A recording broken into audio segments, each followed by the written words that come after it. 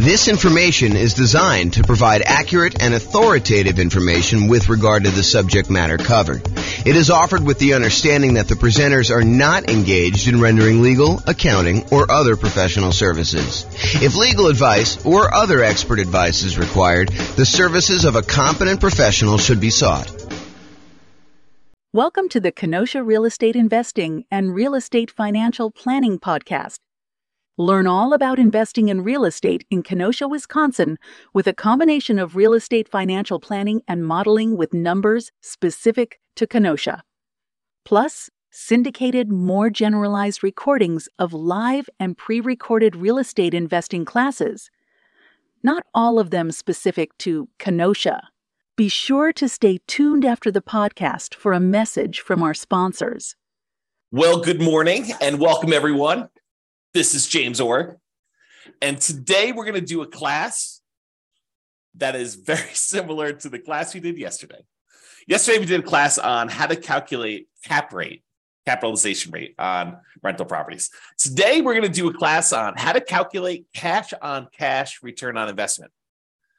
And I don't think it's a big secret that I'm not the biggest fan of cap rate. I think the shortcoming with cap rate is that it doesn't take into account the financing associated with the rental property that you're analyzing. It's just a way to determine how much income the property is producing, divided by what the purchase price or the current value is. That's what cap rate is. But when we calculate cash-on-cash return, we have to take into account the financing on the property. So we determine what the cash flow is after the mortgage and if we have PMI on the property.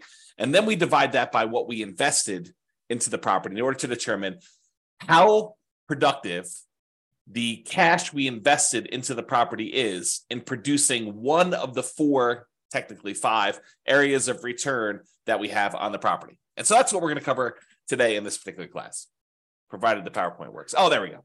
Okay, awesome.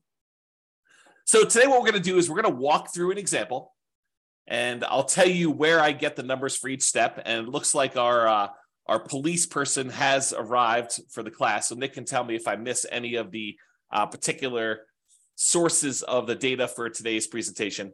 I think yesterday, I don't want to get him in trouble, but I think yesterday he was distracted by trying to do some work during the webinar. Today's Saturday, so shouldn't be as much work. At least that's my guess. You can correct me if I'm wrong on that one. So, all right, so we're going to go through an example. I'll tell you where to get the numbers. Nick can correct me if I'm wrong. And I will start with a brand new spreadsheet I made. I made two of these. I made one for the visual cap rate on rental property calculator. And then now I have a visual cash-on-cash return on investment calculator for rental property as well.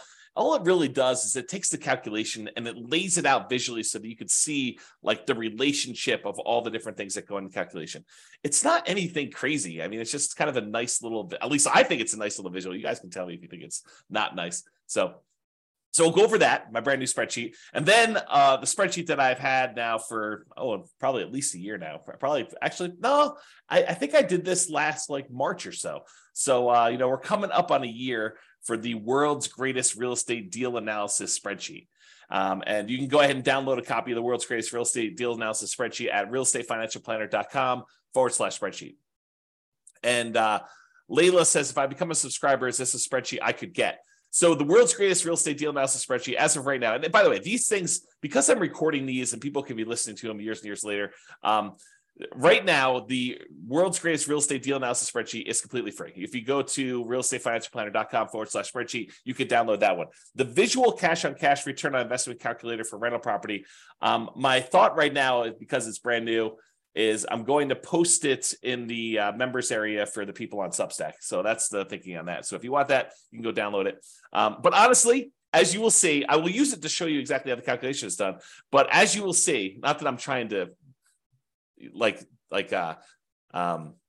deter you from signing up and paying me money. You're welcome to do that. We would love that, actually. That'd be great. However, you don't need the visual cash-on-cash return on investment calculator for rental property because the calculation is done for you in the world's greatest real estate deal analysis spreadsheet. So technically you don't need it, but that's good there.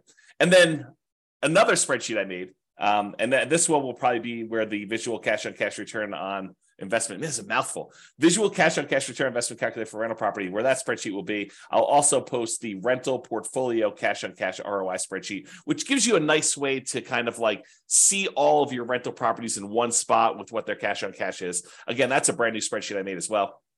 So I will give you that in the Substack members area as of right now. And then, because that's not enough, a second tab on the visual cash-on-cash return on investment calculator for rental property is the improved cash-on-cash return on investment focuser. So I'll show you what that means tonight, or this morning tonight. Man, it's already tonight. I just woke up. And so that will be on the second tab of that visual cash-on-cash return investment calculator. So you'll be able to see what parts of the equation formula will make the biggest impact for you if you're trying to improve cash on cash. Because I think that's a challenge for a lot of folks right now, right? We're in a market where prices have gone up quite a bit. Interest rates are up a lot, and rents are sort of lagging. I mean, they're up, but they're not quite up as much as prices and interest rates are.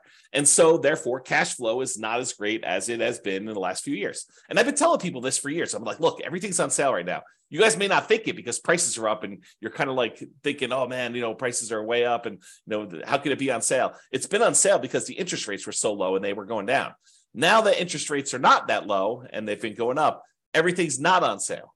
And so I think that that's frustrating a lot of folks. And it's a lot of what we're focusing on in this market, right? If you've got a property, especially if you've got property where you've owned it for a while and equity has increased quite a bit, and you're thinking to yourself, okay, I've got all this equity, maybe I should re-leverage up, or maybe I should sell this property and redeploy this capital somewhere else, or maybe I should go get like a HELOC or on the investment property and take some of that money and reinvest it. I think the challenge a lot of folks are having is, what am I going to buy with this? I've got this amazing loan on this property. I got a ton of equity. And so the equity is not super productive because, prices are up and equity has increased. And the cash flow on it's not as amazing as it once was, especially when you think about it in return on equity, which I need to do a class on return of equity, but I digress.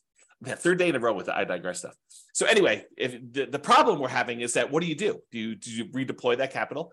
And tomorrow's class, I just posted it this morning. Tomorrow's class is what does it mean to be financially independent? And I will go over all the different components that could make you financially independent. It's not just one thing. And so we'll go look at those and then you can decide, hey, look, I want to be financially independent using this particular measure, this way of getting there. And so now you can ignore all the other noise out there and decide, I don't need to worry about whatever it is, crypto or fix and flips, or, even buying more rental properties. If that's, not your strategy, I can ignore all those other things and really focus in on this one area because that's the way to be financially independent. And honestly, if you've heard the old story about Warren Buffett and his airline pilot, the airline pilot basically asked Warren Buffett, the secret to being successful. And he told him, make a list of the 20 most important things that you want to accomplish in your life. And so the airline pilot goes, he makes this list of the 20, he says, okay, rank them from 1 to 20, 1 being the most important, 20 being the least important. And then Warren Buffett says, okay, now take number 5, anything below number 5, that list are the things that you must avoid at all costs. Because they are distractions. They are things that seem important, but they're not, because you really need to focus all of your energy on those top 5 and only those top 5. You think that, oh, maybe I'll eventually get to number 6 and I really should be working a little bit on that now, or number 7 or number 11 or number 14. But really, that's the problem. The problem is that you think that those are important when they're really not important because you're never going to get to them. And they're going to distract you from achieving the top 5. And so really, tomorrow, what we're going to go over, not today, this is not today's class, but tomorrow we're going to go over is, focusing in on what is most important for getting you to be financially independent. And then realizing you need to ignore all the other crap, even though it's shiny object. You're like, ooh, the flipping land, that sounds amazing. Or, doing short-term rentals, that sounds amazing. Or, doing this nomad thing, I just learned about that. That sounds amazing. And maybe that is in your top 5. But if it's not in your top 5, you need to be able to say no. And I think tomorrow we'll get some clarity on that. Okay, now that I'm way off topic, today we're going to go over the how to improve on cash return investment with the focuser. And if you want to see more examples of me calculating cash on cash, you're welcome to go to realestatefinancialplanner.com/calculate-cash-on-cash. So calculate cash on cash with dashes instead of spaces. Okay. So this is it. This is the visual cash on cash return on investment calculator for rental property. And all it does is it walks you through visually what is happening in order to get there. And if you were on the call yesterday, the webinar yesterday, you heard me go through this very similar looking thing to do cap rate. Why? Because they're similar, because up to the net operating income calculation, they're identical. You need net operating income in order to calculate cap rate, and you need net operating income in order to calculate cash on cash return. So they look similar enough to there, but once we get to net operating income, we do something different with it for the calculation for cap rate. For cap rate, we divide it by purchase price or the current value of the property. For cash on cash, we're going to subtract out all the mortgage expenses, and then we're going to divide that by the total cost to close, or the total amount we invest in the property, in order to determine it. So that's where we're headed today. A recap for those that didn't watch yesterday's webinar or listen to the podcast or whatever you're doing. All the red inputs on here are what I call primary real estate metrics. They are things that you don't have to calculate them. You get them from somewhere else. For example, rent. You're not calculating rent. You're just getting it. Rent appears. It's what you can get for the property. Or, what your property taxes are. It's not like you need to calculate that. All the blue ones are ones where you calculate. You take, two primary inputs like rent and other income, and that gives you gross potential income as an example. So all the blue ones become these kind of like, they're almost like compound calculations when I think about real estate kind of like metrics, the hierarchy of real estate metrics, like how we get the calculation. The more complicated it is, the more inputs it has, the more likely it is to have errors, and the less you should trust it in a lot of ways, right? And so the further down this line of calculations we go, the more errors we've kind of inserted into the calculation. And so the less certain we should be of that kind of number. And so some of these get really, really complicated. Like when we look at the overall return on investment we have from appreciation and debt pay down and the tax benefits of depreciation and the cash flow on the property. We have all four of those things going in, and all the inputs that go into getting to that point. That number is awesome. We love that number, but it doesn't really have a lot of certainty in it because there's so many assumptions that go into it. You'll see just the assumptions for one of those areas on the cash on cash return investment today. So we're kind of going there. All right. So the blue ones are the ones that are compound. The yellow ones are ones that take both a compound and put a secondary one, and you also have primaries or more than one kind of blue one in there. And so you can kind of see they get more complicated as we go down. The red ones are all the ones you're going to need inputs for, and the green one's kind of what we're seeking. It's the only one that's not color-coded based on how it is in terms of the hierarchy of metrics there. Okay, so I'm going to walk you through this whole analysis by zooming in, and then I'll zoom back out with the numbers we need. So the first step is, in order to calculate cash on cash, return on investment, we need to know what the cash flow is on the property after all expenses, and we divide that by the total cost to close. And the total cost to close consists of your down payments, your share of the closing costs as a buyer, anything you need to get into the property, that really should be included in that. And there's some gray area here, and I hate to be inexact, but this is the reality of it, okay? If you have a property that you're buying and it's distressed, and you know that going into it, you're going to need, paint or carpet or to replace a kitchen sink or to put a refrigerator in, does that count as a total cost to close? And it's an interesting question, right? Because do you take into account the stuff you need, the rent-ready costs, for a property to be ready to kind of like rent? And I think for most of you, I think that you should include those, right? Because it truly is how much cash return, the cash flow you're getting on a property, and you had to invest that money in order to get the property to exist. It's like the total amount you needed to invest in the property. So how much cash did you need to bring to the table, including the money that you needed to get it there in order to be able to have this property produce this amount of cash flow? So I do think you probably do include those. And some people would argue, the purists out there would say to me, James, but that's not really technically the cash on cash.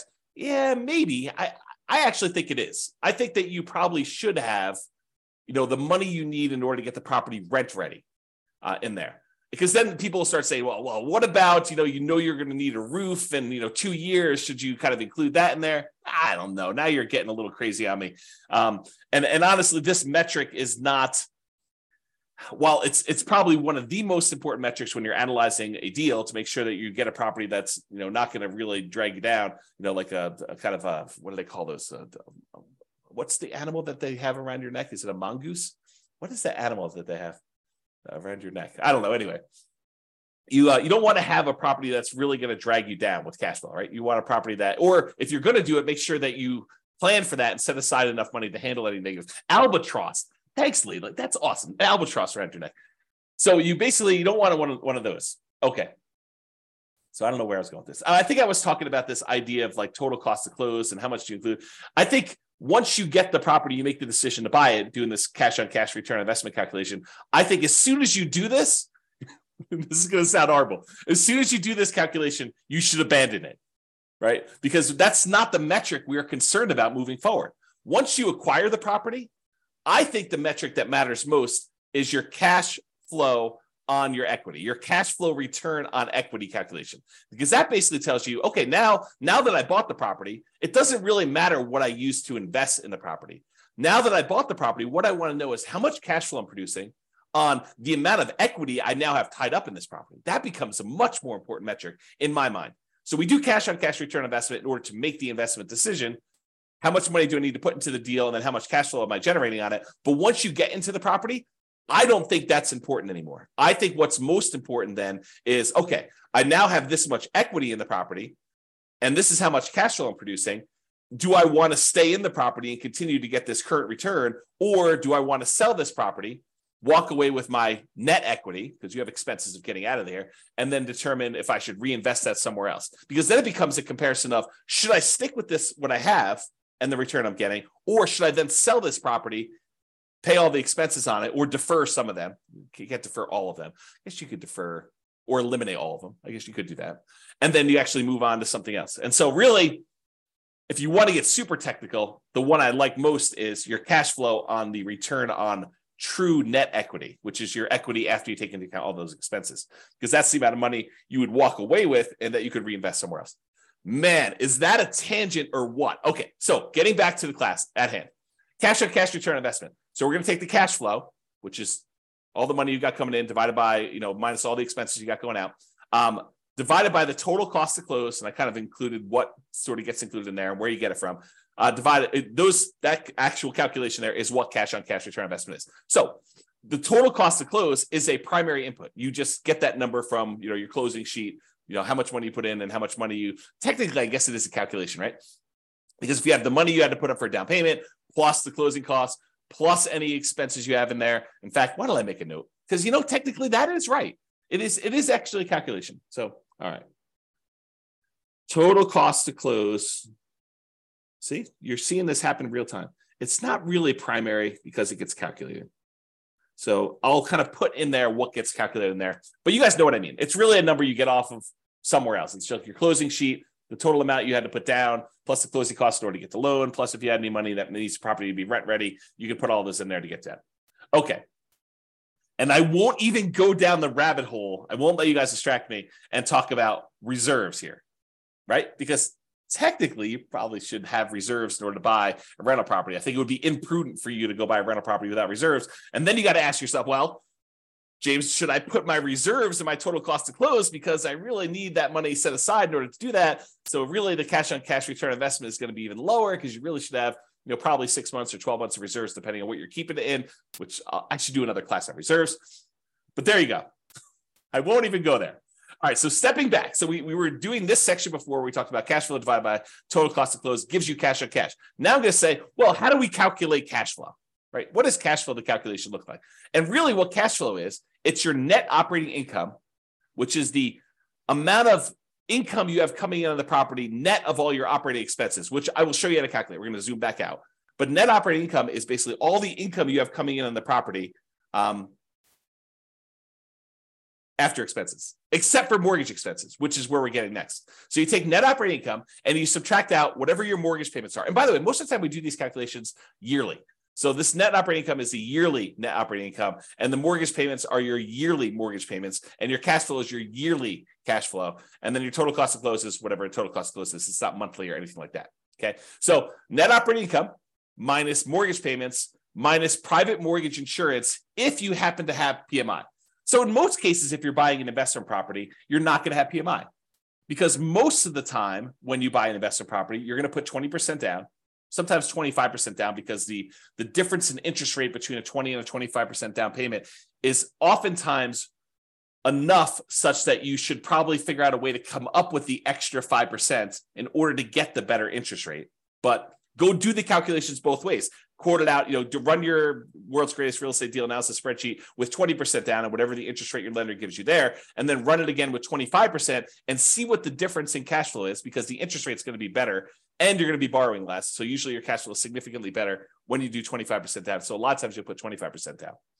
Okay, so most of the time when you're buying investment property, you're going to have no private mortgage insurance. However, there is a 15% down non-owner occupant, aka investment mortgage. So you technically could buy a property with 15% down. In that case, you would have PMI. And you could either pay the PMI upfront as a one-time lump sum payment, which starts looking an awful lot like you're getting closer and closer to putting 20% down anyway.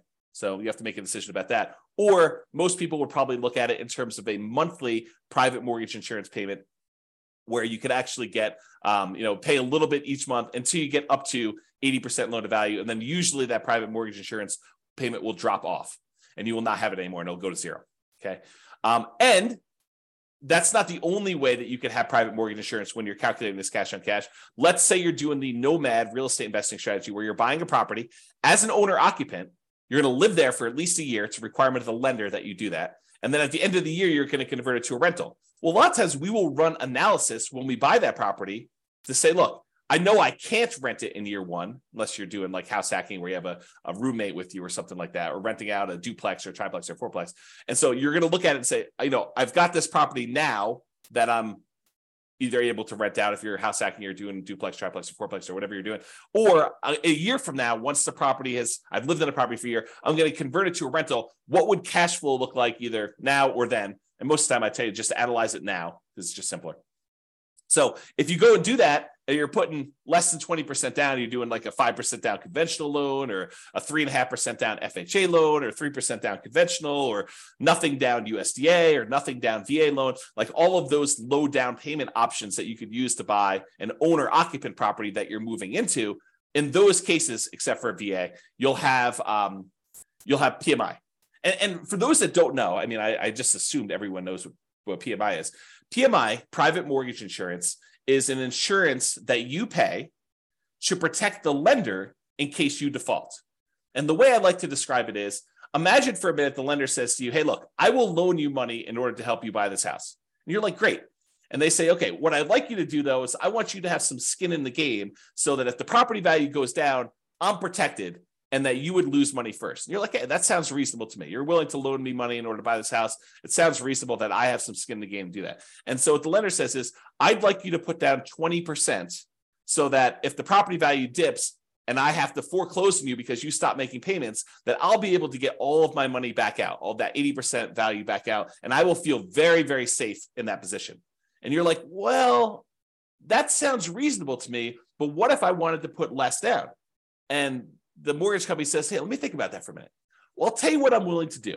If we find a third party, private mortgage insurance company, we find this third party and we say to them, look, the buyer, you, will go ahead and pay them a fee, and they will take the risk on if there's a foreclosure and I am going to end up losing money. So what they will do is they will insure me as the lender for you only putting less down, as if I had put 20% down. Kind of a way to think about it, right? So what basically it does is it protects the lender in case they have to foreclose and they don't get all their money back as if you put 20% down. If you put 20% down, they feel comfortable. But when you don't put 20% down, they don't feel super comfortable. And so they want this third party in the way to protect them in case you default. And so you're paying the third party private mortgage insurance company a fee to protect the lender in case you default. That's what it is. In a lot of cases, not all, FHA doesn't ever go away, but in a lot of cases, the private mortgage insurance payments will go away once you get to 80% loan to value. Once you get to that 20% cushion of equity from the property value going up and you paying down the loan. So That's where you get this from. The mortgage payments, you're going to get those from your mortgage payment statement or your lender. They're going to tell you what your mortgage payments are. The private mortgage insurance number, you're going to get that from your lender. They're going to tell you, hey, look, your PMI payment is going to be either X number of dollars upfront as a one-time payment or monthly in order to, kind of help offset this risk and pay the mortgage insurance premium until you get to, 80% loan to value or 78% loan to value or whatever it is for them. So you're going to get those numbers from there. And then we already covered where to get the total cost to close. So we've got to the point now where we've calculated cash flow from net operating income, which is calculated. We'll show you how to do that here in a second. And then you get private mortgage insurance and your mortgage payments from those sources. All right. Let me take a break. All right. Zooming back out a little bit more. Now we've covered net operating income. We've covered mortgage payments. We covered private mortgage insurance, covered cash flow, total cost to close, and now cash on cash return on investment. Now we're going to step back and say, well, how do you calculate net operating income? Well, net operating income is really the net after expenses of the income you have on a property. So what does that mean? Well, we have this gross operating income. That's the amount of income you have coming in on the property, gross, before expenses. And then you have your operating expenses. So you subtract your operating, and by the way, little, what are they called? The operator symbols. So this is minus. So gross operating income minus operating expenses gives you net operating income. Net operating income minus mortgage payments minus private mortgage insurance, and that equals cash flow. And then cash flow divided by total cost to close gives you your cash on cash return. So there's little operators in there to show you what the calculation is. Okay. So gross operating income minus your operating expenses. So all the operating expenses are, which we're going to cover here in a second, all the things that cost you to operate the property: taxes, insurance, maintenance, property management, things of that nature. So those are all the operating expenses. And the gross operating income is going to be all your rent, stuff like that, which we're going to show you how to calculate here in a second as well. Okay, any questions on that? So these are not inputs for you, right? These are not the red boxes where you need to come up with them. They're calculations, which we're going to calculate here in a second. All right, we've zoomed out again. Let's go calculate what gross operating income is. Well, gross operating income is the gross potential income. Gross potential income is all of the income you could possibly produce if nothing were to go wrong with your particular property. It's like, in a perfect world with no vacancy, how much money could this property produce for me? Okay, we're going to calculate that here in a second. Next step. Minus, so that gross potential income minus how much you've set aside for vacancy. And you say to me, okay, so vacancy, where do I get that number from? Well, vacancy is an estimate of how much we think the property will be vacant in the future. I guess you technically could do it in arrears. If you wanted to calculate what your cash on cash return was over the last year, you could do something like that. But most of the time, it's a forward-looking number, right? We're trying to say, how much will this property be vacant? And if it's a property that's not desirable and you're trying to get like absolute very top of the possible range of rents, might your vacancy be higher? Probably, especially if you wait for your current tenant to move out before you start doing repairs and marketing your property to find your next tenant. However, if you start way early, even before the current tenant is out of the property, you ask your current tenant, 90 days before their lease is about to expire, do you want to renew your lease, or should we start marketing the property in order to find the next tenant? Then you could start marketing the property if they don't tell you within a very short period of time, within a week or so, hey, listen, I do want to renew, or no, I plan on moving out. Then you could start marketing your property, 60 to 90 days before the property becomes vacant. Shouldn't your vacancy be a little bit lower? Even if you start searching for a tenant with higher rent early on, and if you're not getting calls, you're not getting inquiries, you drop the rent a little tiny bit, do it for another few days, see if you're getting calls and inquiries, and then drop it another little bit until finally you're at whatever the fair market rent is, and you're getting a reasonable number of calls and inquiries and applications on your property. And because you're starting 60 to 90 days in advance, taking 3 or 4 or 5 days or a week in order to test the slightly higher rent before you drop it a little bit and then continue testing it to refine it. If you do that as a strategy, won't your vacancy be a lot lower? So if you're using this strategy of starting 69 days in advance, and you're testing your rents, and you're definitely a good salesperson about being able to, talk to people and sell your property and tell them about the pros and cons and the benefits and why they should rent from you and not the other house down the street. If you're good at sales and you're, selling the tenant, and you're also good at marketing the property, you've got really good photos, you got really good description, you got a good process. The property shows well because the current tenant is a high quality tenant that's taking care of the property, and you've done all the maintenance of the property so that it looks good when you're showing it with the tenant there. Like, if all these things are true, then vacancy, I think, should be in that kind of like 3% to 5% range, probably closer to 3%. But if you're kind of like lackadaisical, a little bit reactive in your kind of thing, you're kind of testing high rents, you're thinking, I'd rather have a month of vacancy, but get $50 more a month in rent because that makes sense to me, which it doesn't. But, you're thinking of all these kind of different strategies, then maybe you're kind of like vacancy is going to be 5 to 8%. Or maybe you're hiring a property manager and they're not doing a great job. Maybe that's 5 or 8%, or even higher. I mean, if you have like a really poor quality property and it's in a rough part of town and it's hard to fill, and you're trying to get really top dollar for the rent because that's what you believe you should be doing, you might have higher than that. Or if you have a lot of turnover where you have tenants that are constantly being evicted because you have a low quality tenant pool, and by the way, you'll find better quality tenants by starting earlier. You get planners. You get someone who's like, I don't need a property tomorrow because I'm evicted. I'm living on the street. I need a property tomorrow in order to find this. My lease is going to expire at the end of whatever it is, March, and so that's when I want my property. And so I'm going to start looking in January to find my replacement. That's the type of planning tenant, high quality tenant that you want. Someone who's thinking ahead. Someone who's not like out on the street looking for a property to live in tomorrow. I mean, and that's the type of people you get, or a lot of vacancy where you're waiting for someone to move in if you've got a property that's vacant and you're trying to advertise. Okay.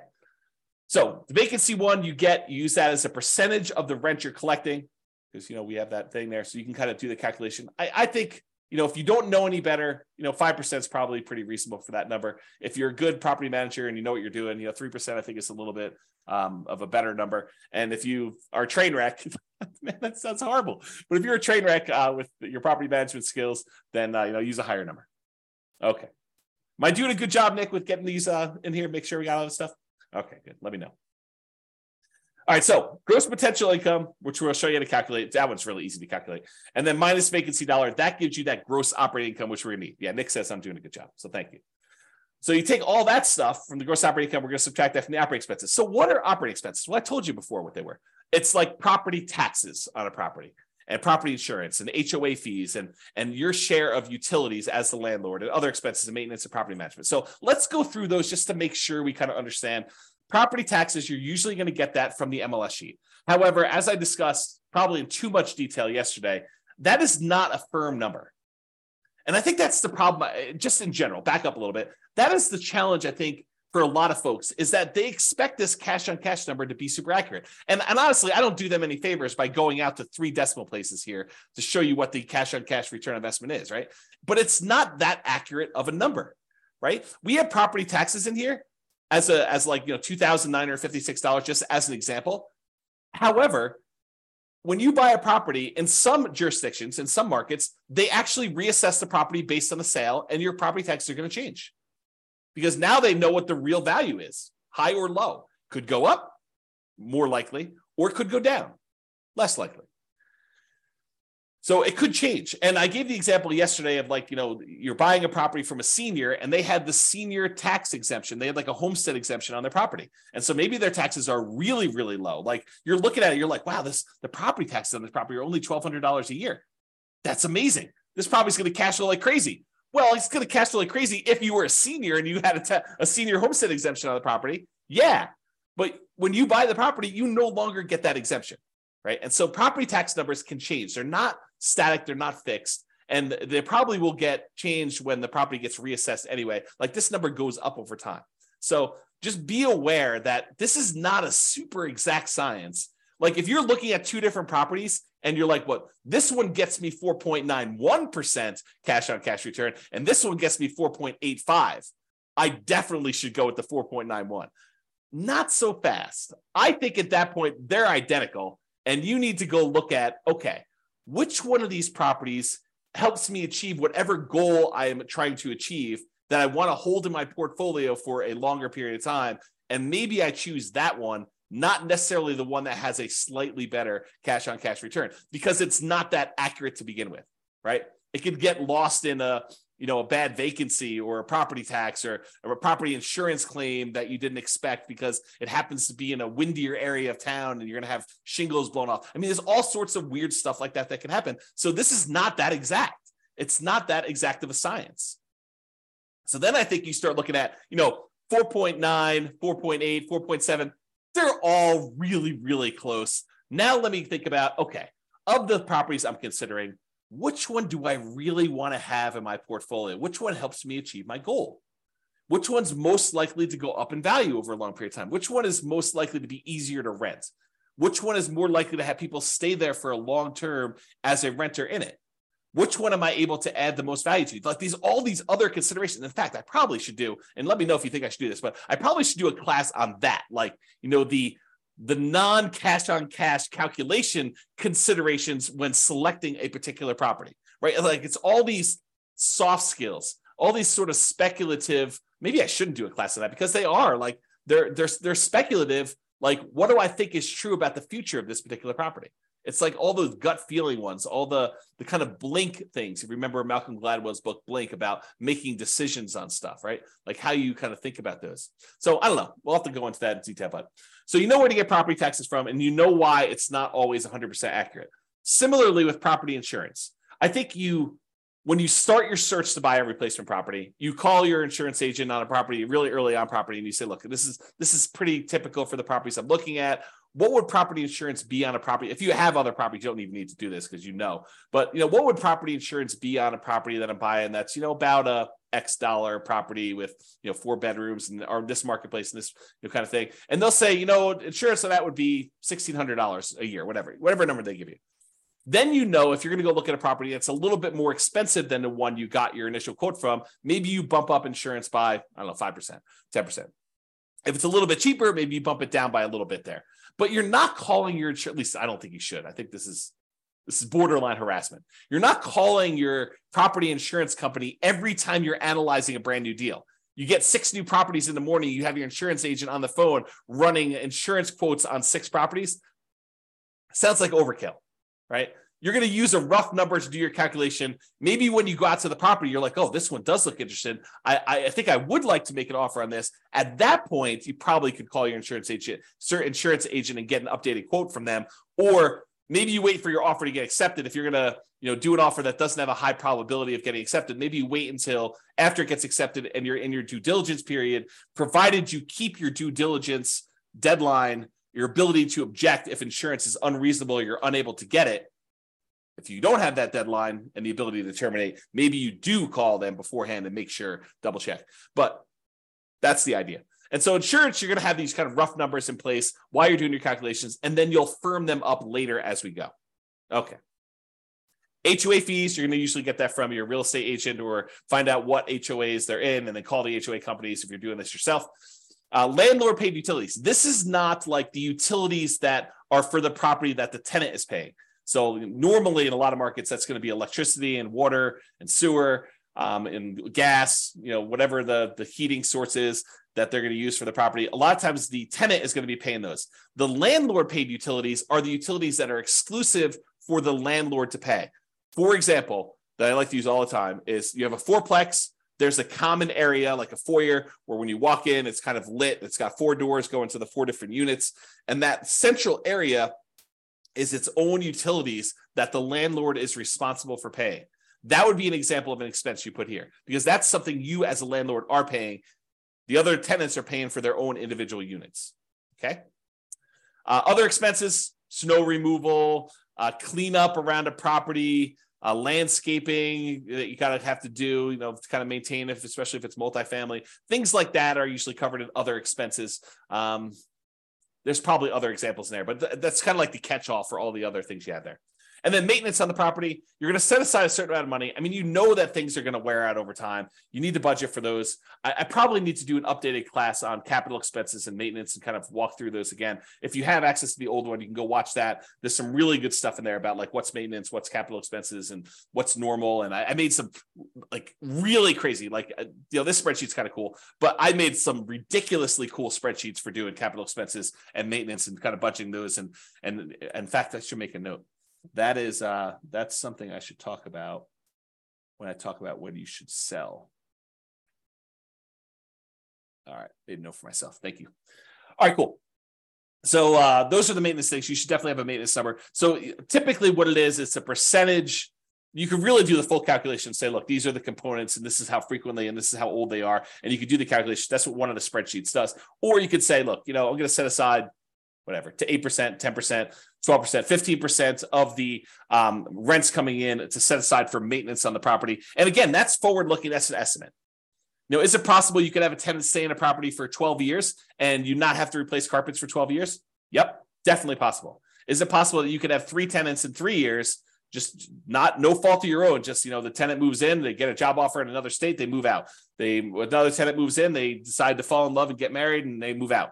Another tenant moves in, they only going to be there for a year and then they move out at the end of the year. And then after 3 relatively hard turns from 3 hard tenants, you have to replace carpet. Is that possible? Sure. But you're kind of estimating moving forward. All right. And then finally, property management. If you're going to do property management yourself, a lot of times you'll use 0 here. If you're going to do property management yourself, some people will put, some of their hard costs of doing property management. I think fewer people, but some would probably put in, a nominal fee for what their hours are worth doing that. And then of course, if you're hiring a professional property management company, you would actually put in what your cost is to have them do the work for you there. Okay. No questions, I assume. If there are questions, you go ahead and put them in there. So that is how you calculate those. Let's step back one more time to show you how to calculate gross potential income, but it's really easy. Your gross potential income, the amount of income you could potentially earn on this property before anything else happens, is really a combination of your rent and any other income you can get from the property. So if you have, rent from the main house or the main fourplex or whatever it is, but then you've got, 3 RV parking spots in addition to the rent on the main property. Could you technically throw those in with rent and have just a bigger number there? Sure. But that's really what I'm actually saying here, right? You have other income plus rent. You could set aside the rent you're getting from the RVs, those parking spots, or, the extra Airbnb unit you have in the back of the property, or access to the swimming pool, or if they're renting out storage units at the property, or you're charging extra for on-site laundry, or you're providing internet service for the 4 tenants that live in the property. You're paying for it, and then you're getting income from each of them. All those different things could count as other income, like just some general ideas to do that. And then you add those together, and it gets gross potential income. Otherwise, this is the whole visual layout for how to calculate cash on cash. We walked you through all of the individual steps, and you figure out how to get it at the end to be able to see it. Any questions on that? I will continue while I'm waiting for questions. Okay, so this is just a visual of what the spreadsheet looks like. It's basically what we cover. It just has the title and a little logo and a little copyright thing down there and what the version number is, so you can see what it is there. All right, so yesterday we talked about how to calculate cap rate, capitalization rate, which is basically that net operating income divided by the purchase price or the value gives you cap rate. Today, we talked about cash on cash. And so you can see that all the calculations are identical getting up to this net operating income box. These are identical getting up to here. It's from here and what we do with net operating income that differs. In one case, cash on cash, we subtract out the mortgage payments and the private mortgage insurance, and we divide that sum by the total cost to close in order to get cash on cash. With the cap rate one, we took that net operating income, we divided by purchase price, we just got cap rate. So cap rate does not include any financing. Big difference. The cash on cash does. So what is the difference? Cap rate ignores the financing on a property. We just said that. It's the cash on cash return on investment if the property had no mortgage. Cap rate is cash on cash if the property had no mortgage. And I'll show you how I get there on the next slide. I think it's next slide. Maybe it's 2 or 3. Cap rate is often used when we want to compare multifamily properties. You have a 12 unit and a 17 unit, and you want to figure out which one is going to be better.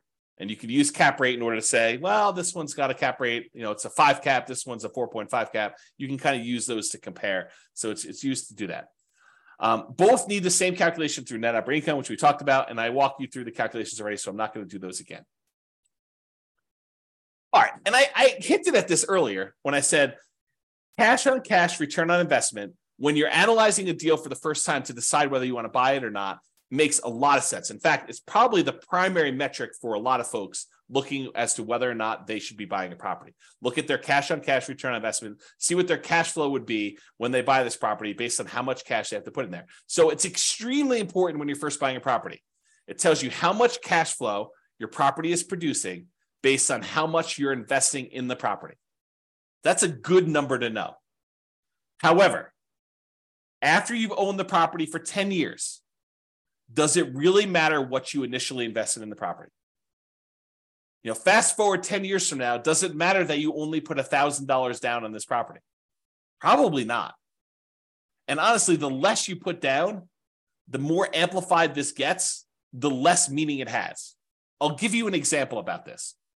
Let's say you managed to buy a property with nothing down, and you got so many credits and rebates and everything that you literally have negative $1 in the deal.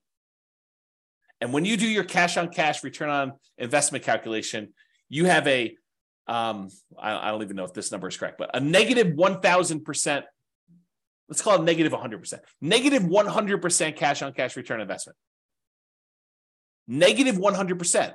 Certainly you should not buy that deal. Or maybe you should. What does a negative 100% return on investment mean in the terms of you having negative $1 invested in the deal? Right? It means nothing. It really means nothing. Maybe it means you have negative $100 cash flow for the year.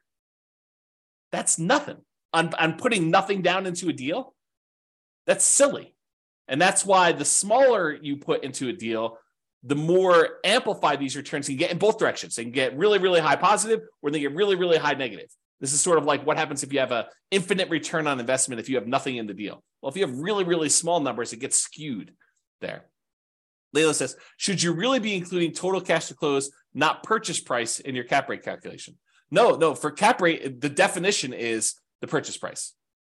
So the definition of cap rate is your net operating income divided by the purchase price or the then current value of the property. We use purchase price when we're doing the new purchase or when you're selling a property. But when you're doing a property that you already own, you use the value of the property. So that is the definition of what it is. So yeah, good question. So when I was saying this before, so does it really matter 10 years in the future what you had initially invested in the deal? And my answer is no, it does not. What if your property went up in value a lot? Does it matter that you bought it with almost nothing down? Let's say $1,000. No, because now you have whatever it is, $100,000 in equity. It didn't matter that you initially started with $1,000. Now you're concerned about, okay, I got $100,000 in equity. What am I earning on this $100,000 of equity? Am I only earning $500 a year in cash flow? Because $500 a year in cash flow on $100,000, is relatively small. Maybe you could take that $100,000 and invest it somewhere else and get better cash on cash, better return on your cash flow in general. Or maybe all the other returns are so good that you still want to stay in that deal, which is why I think this is just one measure, right?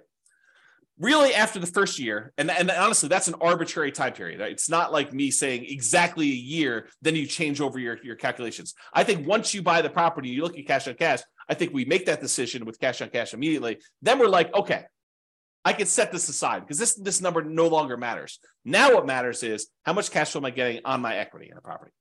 I think you should switch to that. Cash flow divided by your equity in the property, AKA cash flow return on equity. And I know I need to do a whole class on that. So it's coming. So that will tell you how much cash flow the equity you have in your property is producing. A slight variation of this becomes extremely important when you're considering what to do with the property you've owned, whether you should sell the property, whether you should refi it, whether you should add debt with a second mortgage or keep it as is. The variation I'm talking about is your return on true net equity. The return you'd get if you sold the property and what you'd walk away with after real estate commissions, capital gains taxes, depreciation recapture, and your share of closing costs. Like after you subtract out all those expenses, then whatever's left over of your equity is like what you should be using in your calculation, because that's really the return you're getting, right? The cash flow you're getting on what you could walk away is the return you'd have to think about replacing. It's not really your return just on raw equity, because that's a magical made up number. It's not really reality. I mean, it's equity, but it's not what you'd walk away with. It's not a number that you could actually see. Okay. All right. So here's what I'm talking about. Cash flow return on equity becomes cap rate. So if we think about this, the cash flow you're getting divided by how much equity you have in your property really eventually becomes that cap rate calculation. And I'll show you what I mean by that. So here is the calculation for cash on cash return on investment. It's that net operating income minus your mortgage payments, minus your private mortgage insurance. Well, if it's property's free and clear, if you no longer have a mortgage on it, these go away. And so then it becomes net operating income literally equals cash flow, because this, when these are zero, becomes cash flow. And then your total cash flow, when we stop looking at your total cost to close and we now look at return on equity, this becomes equity. Well, what's equity? Equity is your property value when you have no mortgage. So this becomes net operating income, which is really equal to cash flow, divided by your total cost to close, which we really start looking at as return on equity. And equity becomes your property value. So this literally becomes cap rate. So cash on cash return on investment is cap rate for a property that is free and clear, that you no longer have a mortgage on when we think about it in terms of return on equity. Mind blown. Okay. So that's what I covered there. And by the way, this last slide, if you never understood this, it doesn't matter. This is not a critical understanding piece of information. It's sort of like a fun parlor trick, helpful to realize if you're thinking about things in certain ways, but otherwise it is superfluous. You do not need to know this. It's not on the test. Okay, there we go. All right, so what are typical cash on cash return on investment numbers? I wish I could tell you, they're always this, but there's so many variables. It can vary by market. If you're looking in California versus New York versus Florida versus Texas versus Colorado, like all of these different markets in general, and even city specific, have varying what's normal cash on cash return on investments. And so they can vary a lot. And even within the market, you can't say, oh, all the properties in Fort Collins, Colorado are all 5% cash on cash, which they're not. I mean, you know that just by gut instinct, right? There are deals that are better than others. And what you can negotiate on a deal is better than others.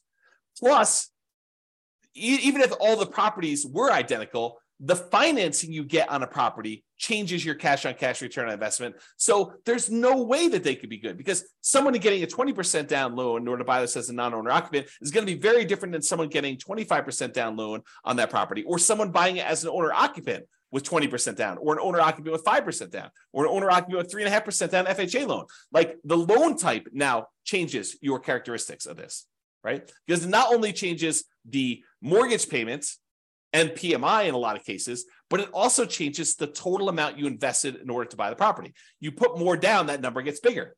You put less down, that number gets smaller. You put more down, the cash flow tends to get bigger because your mortgage payment gets smaller. If you put less down, your mortgage payment gets higher when your cash flow tends to go down. So it's like a combination of both these things, and they don't act equally. If you were to graph this, it's not linear. It's not like, oh, if I put more down, I automatically get exactly that amount more in cash flow. No, doesn't work that way, especially since interest rates change based on your loan type and how much you put down. You put down 20% to buy it as a non-owner occupant versus putting down 25%. It's not just you put 5% more down. It's also that the interest rate you get from the lender for putting 20% down is different than the interest rate you get from putting 25% down. That's what makes this complicated. It's not easy. You need to actually sit down with a spreadsheet, the world's greatest real estate deal analysis spreadsheet, enter your numbers for both types of loans you're considering with the actual interest rates and actual down payments, and see what happens to your cash flow. And sometimes it makes sense to put more down. Sometimes it makes sense to put less down, partially depending on what your goal is. See the class tomorrow. Okay. Let me make sure I covered everything I want to cover in here.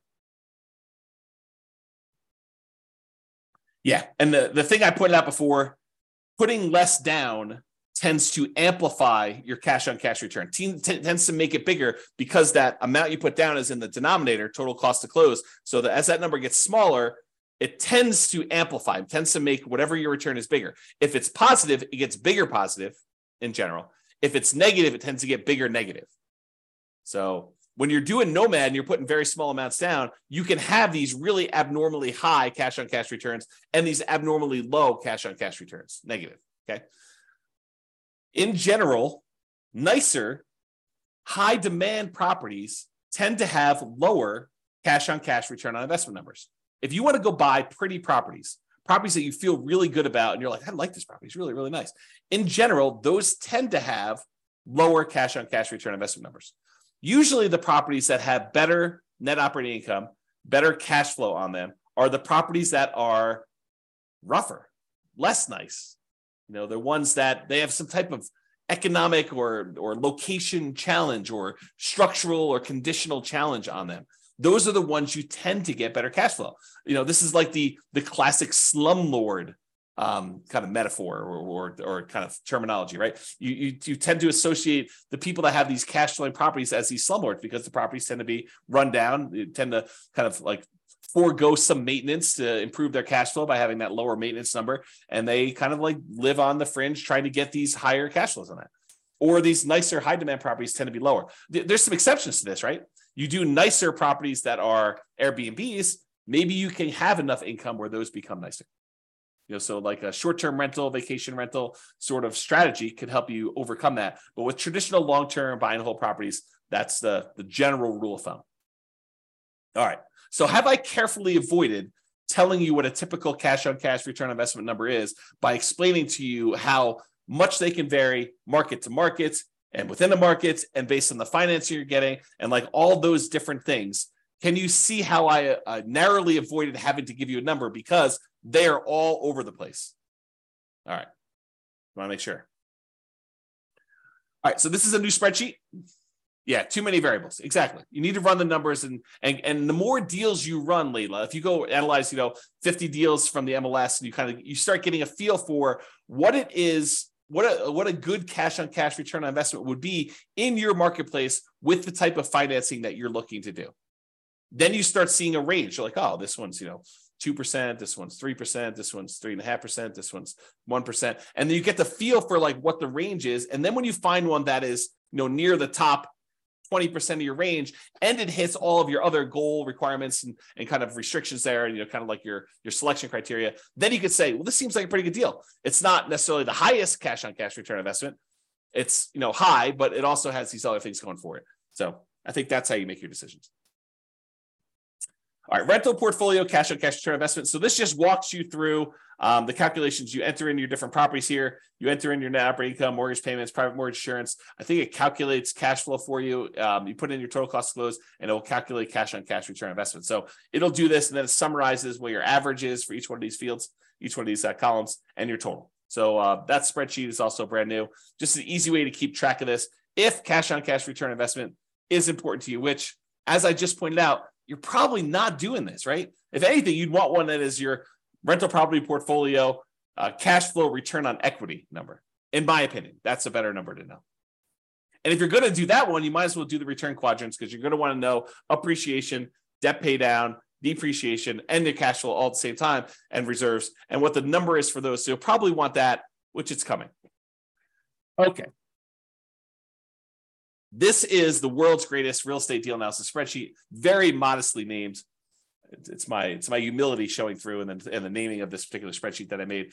But you can download a copy, realestatefinancialplanner.com/spreadsheet. And this is where your cash on cash return on investment is shown. In this case, it's the green little bars. It shows you what it is. It has the little numbers telling you what it is in year 1, 2, 3, 4, 5. Again, I don't think that's a good number to look at past year 1, but I do show it to you.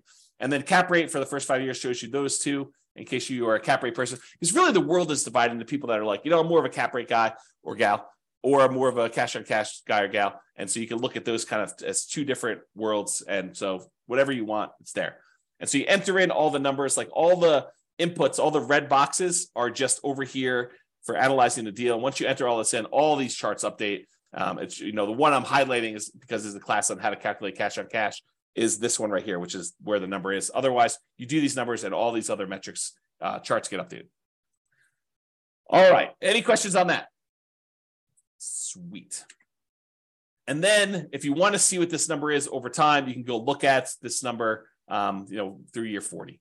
This is just on the overrides tab of the same spreadsheet. So this is part of the world's greatest real estate deal analysis spreadsheet. It's a mouthful too. And then on the bottom, there's an overrides tab for a different sheet. And then it shows you this as part of a lot of other calculations. It shows you all the intermediate steps, but it also shows you these. And I've highlighted them with color to make it a little easier to find. All right. So this is the return quadrants. And it shows you the 5 areas of return you have when you buy rental properties. Appreciation, tendency for property values to increase over time. Cash flow, which is what we're talking about. We talk about cash on cash return on investment. Debt pay down, how much of the loan you're paying down over the next year.